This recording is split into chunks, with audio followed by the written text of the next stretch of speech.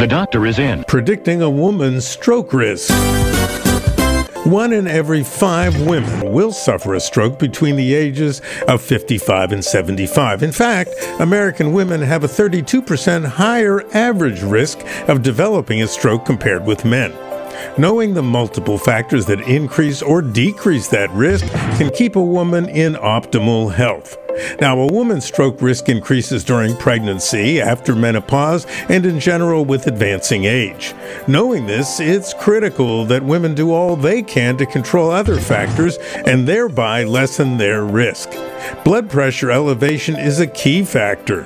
For every 10 millimeters of mercury systolic pressure elevation above 120, the risk of stroke escalates some 25%. Blood sugar levels and the development of diabetes is also critical. Compared with women enjoying fasting blood sugar levels of 100 milligrams per deciliter or less, those with sugar levels greater or equal to 150 have a 59% higher risk of stroke.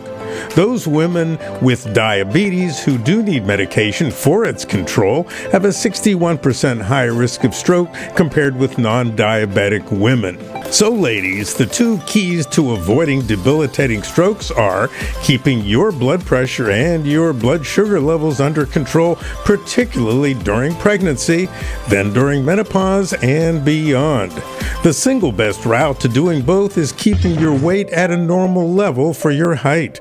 Since blood pressure elevation is the most dangerous factor, monitoring your pressures as often as possible using an inexpensive home unit costing as little as $30 to $40 can be your key to avoiding a devastating stroke. Dr. Howard Smith, Health Reports. From Boston, the medical capital of the world.